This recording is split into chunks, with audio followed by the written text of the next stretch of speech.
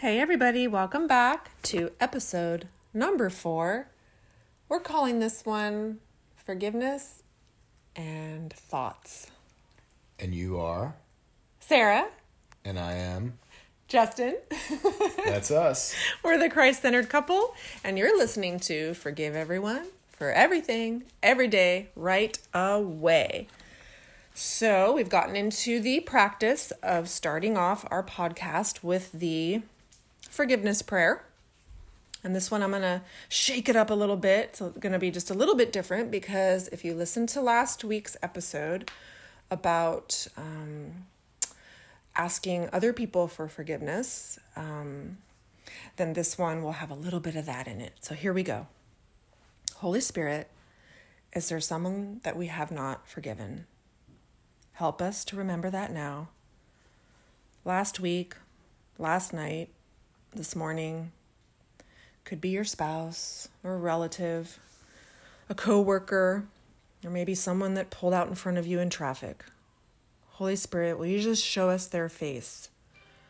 Remind us their name, and as the Holy Spirit brings that person to your mind, speak out loud if you can, and tell them exactly what you forgive them for. Be very specific. And if you know that you have offended someone else, if you know you've offended your husband or your wife, your friend, your coworker, you know you've offended them, go ahead and ask him for forgiveness. So would you forgive me for this, for I didn't speak to you the way I should have spoken to you yesterday, or I didn't do what I said I was going to do. Reconcile with them. And as you've forgiven them, you are forgiven. And as you have released them, you are released. And we place the cross of Jesus between you and them. Darkness, you've lost authority to torture us with that, to remind us of that. And just reconcile your heart to that person now. In Jesus' name. And we bless each person that we've forgiven. We bless them to walk into their destiny, to walk into their purpose of being on this earth, to know who you have created them to be as the sons and daughters, and that they glorify you with the life that they live. And also, what has God forgiven you for? So take some time to thank him for that now. In Jesus' name, amen. So today we're going to chat about thoughts and shoulds. SHOULDS's, shoulds. So, Second Corinthians 10:5 says, take every thought captive to the obedience of Christ. And what does that mean? What does that mean? Justin, what does that mean to you? Our thoughts can often get out in front of us, and they can be evil. But your thoughts don't become evil unless you speak them or do them, and become sins unless you speak them or do them. But we all think terrible things.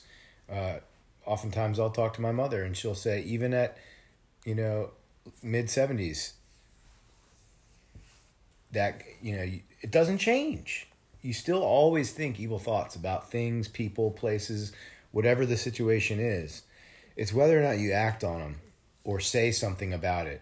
And the tongue is a very powerful thing and a very evil thing that we all have and possess. And it's been one of my weaknesses throughout Christianity. As I've grown and grown, it's gotten better. But I've always had a knack for making a sly comment or something that I find humorous that may not be so for other people.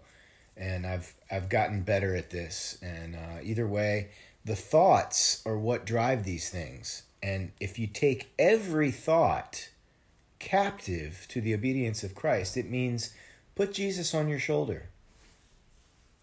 Yeah. Put him on your shoulder. And when you're about to say something or do something, make sure it will be filtered through him. Use your Jesus filter for all of your thoughts. I like that, Jesus filter. Before you do anything. Yeah.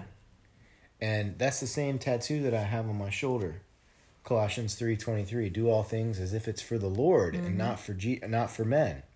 So do what you do in your life as if Jesus is watching, as if it's for him. Because he is watching. Because he is watching. Why do we forget that?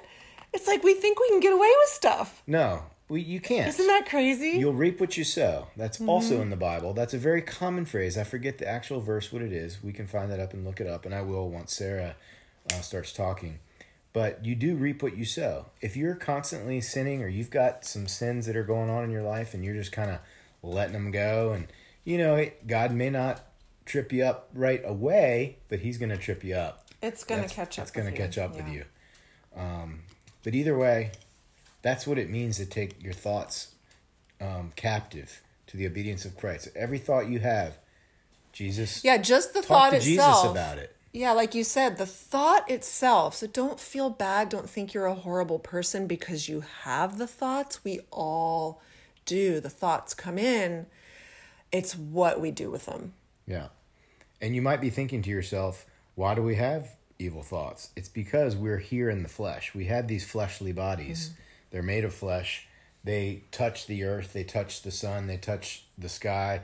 And the prince of the powers of the air, everything that's out there, is run by Satan, and he has the ability to influence us through our flesh, and then through our thoughts, and then get into our brains and our thoughts. It's a crazy thought, but it's true.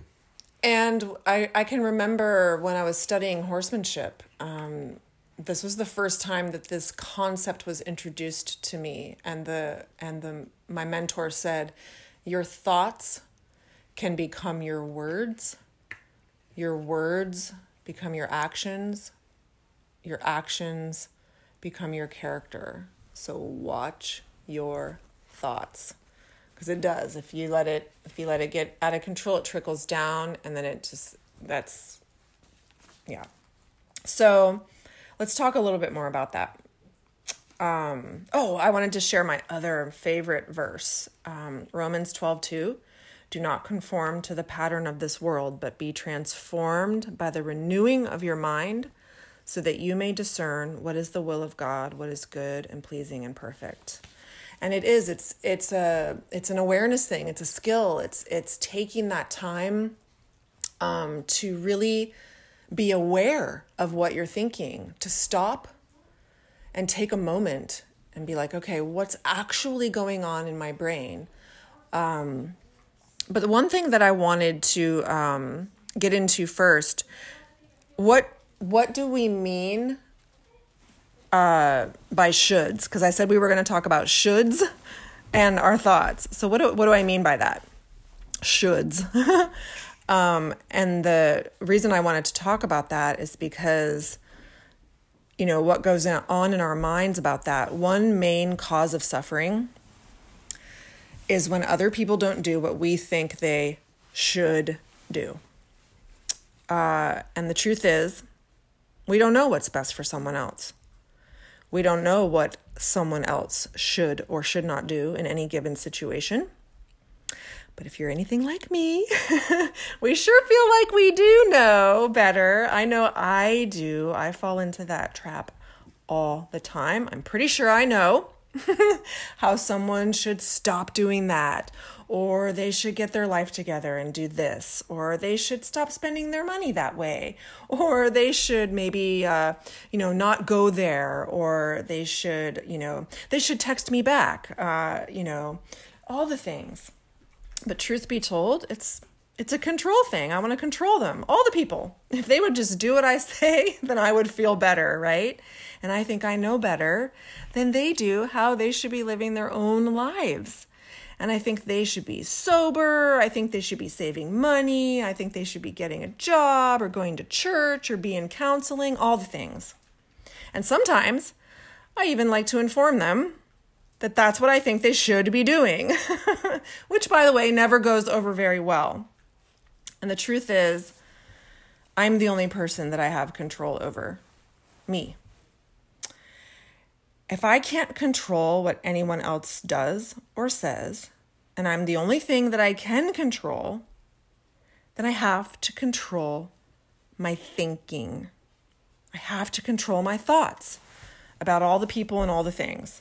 And I have to do it on purpose. I have to be aware. I have to practice it. First, I have to recognize that I'm shoulding them. You should be doing this. You should be doing that. And sometimes I even do that to myself. And then I have to let go of those shoulds. Maybe I need to go through the steps and forgive all the things. But after that, I need to change my thinking. I need to get away from they should be doing X, Y, Z to maybe more something like they're exactly where God wants them to be right now. Or maybe, you know what? I love them no matter what.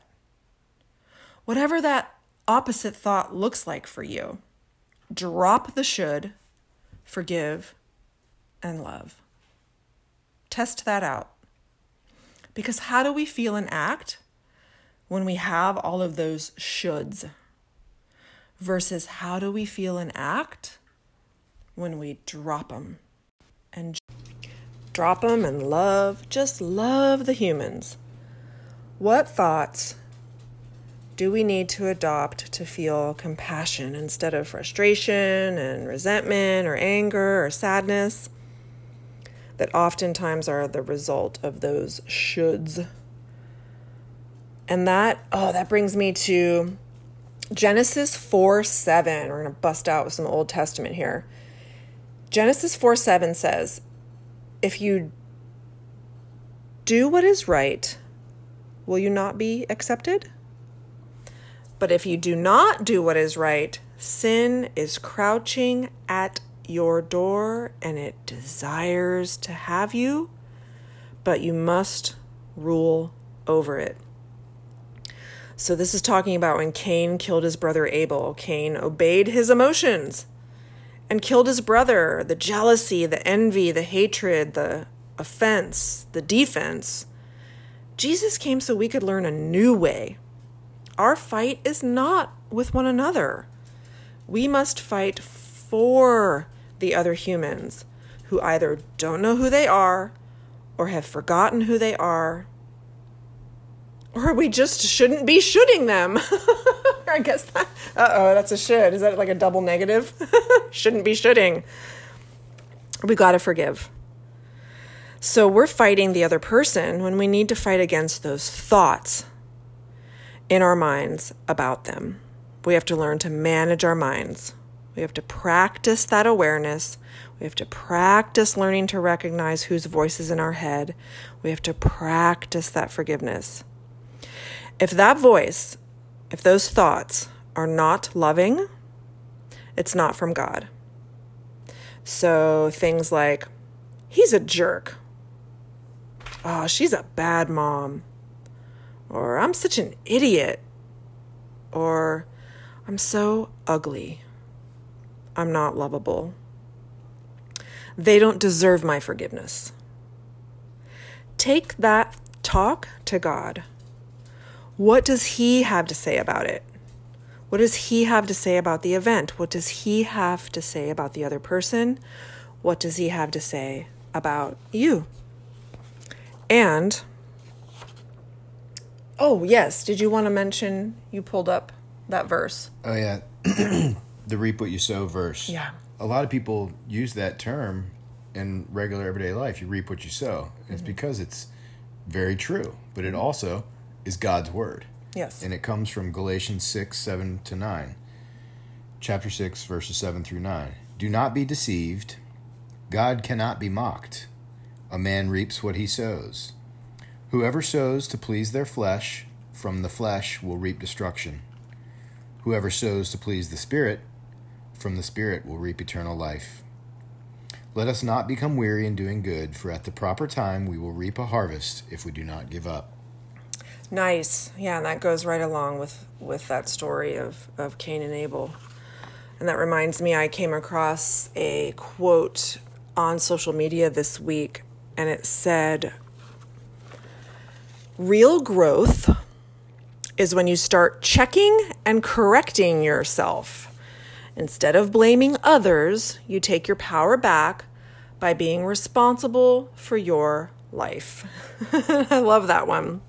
And so that reminded me, it made me think of an example that I had this week that I wanted to share, that happened to me, where I had to stop and check myself and correct myself and do what I've learned and do what I'm trying to teach here. Because, I mess up. I still mess up all the time. And so what happened was my son came in the room, and he had been in his room talking with his sister and cousin, and all of a sudden he comes in the room and he's like, Mom, do you remember that time that you made me go get my hair cut and get a mohawk and they put purple dye in my hair? I didn't want that. And he's coming in and he's reminding me of this. And this literally happened more than 5 years ago. And he's still thinking about it, and it still bugs him, and he still felt like he needed to come in and tell me about it. And so, me being human, my first reaction was to defend myself. It was to be all like, well, I didn't mean it that way, or it was not that big of a deal. I tried to make light of it. I tried to, prove that I hadn't done anything wrong and that it was no big deal and that he shouldn't be upset about it anymore and all of those kinds of things. And literally like mid-sentence, I caught myself and I remembered, what I had been talking about on the podcast last week. And I caught myself mid-sentence and I went, you know what, buddy? You're right. I said, I'm the one that wanted you to get the mohawk and have the cool color in your hair. And that was selfish of me. Will you please forgive me? And of course he did. And that sets people free when we can do that. When we can just take ownership and take responsibility and ask for forgiveness instead of getting defensive.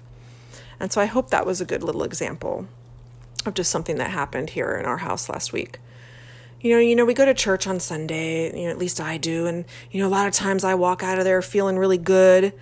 And then during the week, we can often forget who we are. And when we forget, then we stop acting like the son or daughter of God that we are. How are we talking to our husbands, our wives, our children, our coworkers? Are we talking to them like we are a son or daughter of God? Talking to another son or daughter of God? If we could remember who we are, then we will remember who everyone else is, and we will talk to them to the way that Jesus would talk to them and not accuse or judge them by the words that we speak. So just like Justin said, that Jesus on our shoulder, that Jesus filter. So practice telling yourselves who you are throughout the day, and remember who everyone else is too. Pay attention to those thoughts. So we hope you enjoyed this episode. Until next time, if anybody has any questions or thoughts or comments or anything you want us to talk more about or anything you want us to talk new about, please send us an email at thechristcenteredcouple@gmail.com. And of course, you can visit our website at thechristcenteredcouple.com. And we look forward to chatting with you next week. So until then, keep practicing, folks, forgiving everyone for everything, every day, right away. Bye-bye.